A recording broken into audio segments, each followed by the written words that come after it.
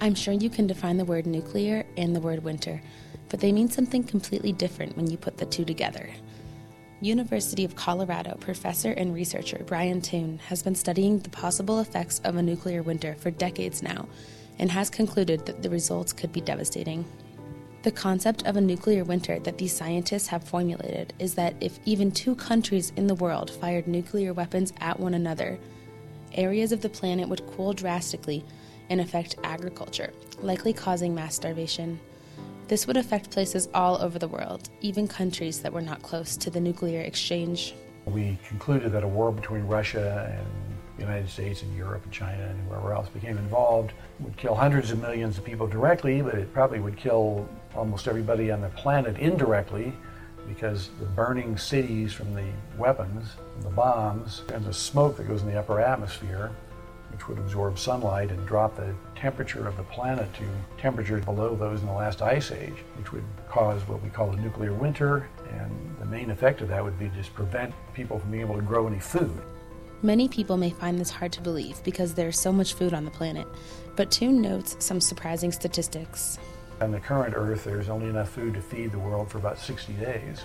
And in fact, in most cities, there's only enough food to feed the people in the city for about 7 days. So we're not going to go through some period where agriculture is destroyed for maybe a decade without mass starvation.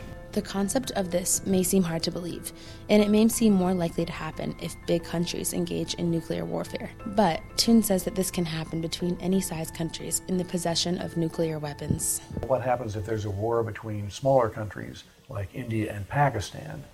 And so we started studying the effects of that smaller conflict, and we found that even in that case, with just 100 weapons the size that fell on Hiroshima, instead of 10,000 weapons that were much larger, would burn enough cities in India and Pakistan to put a lot of smoke into the upper atmosphere, and wouldn't cause ice age conditions, but it would cool the planet off.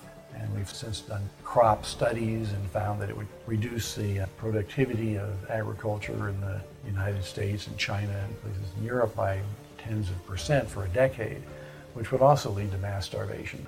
So if one country chooses to attack another with a nuclear weapon, the entire world will be affected. There will be large amounts of smoke that go into our upper atmosphere, and the surface temperature of Earth will drop significantly, causing mass starvation across the globe. The ozone layer of the atmosphere would also be severely damaged in the process, and most life on Earth would be exposed to harsh ultraviolet radiation. But how likely is this to actually happen? India and Pakistan both now have enough weapons so that if they were able to launch them to anywhere in the world, they could destroy any country in the world. So the United States in the 1950s calculated how many nuclear weapons of the size that India now has would it take to destroy Russia. And that's the same number of weapons that India now has. So India has over 100 weapons. The United States has 300 cities with more than 100,000 people in them.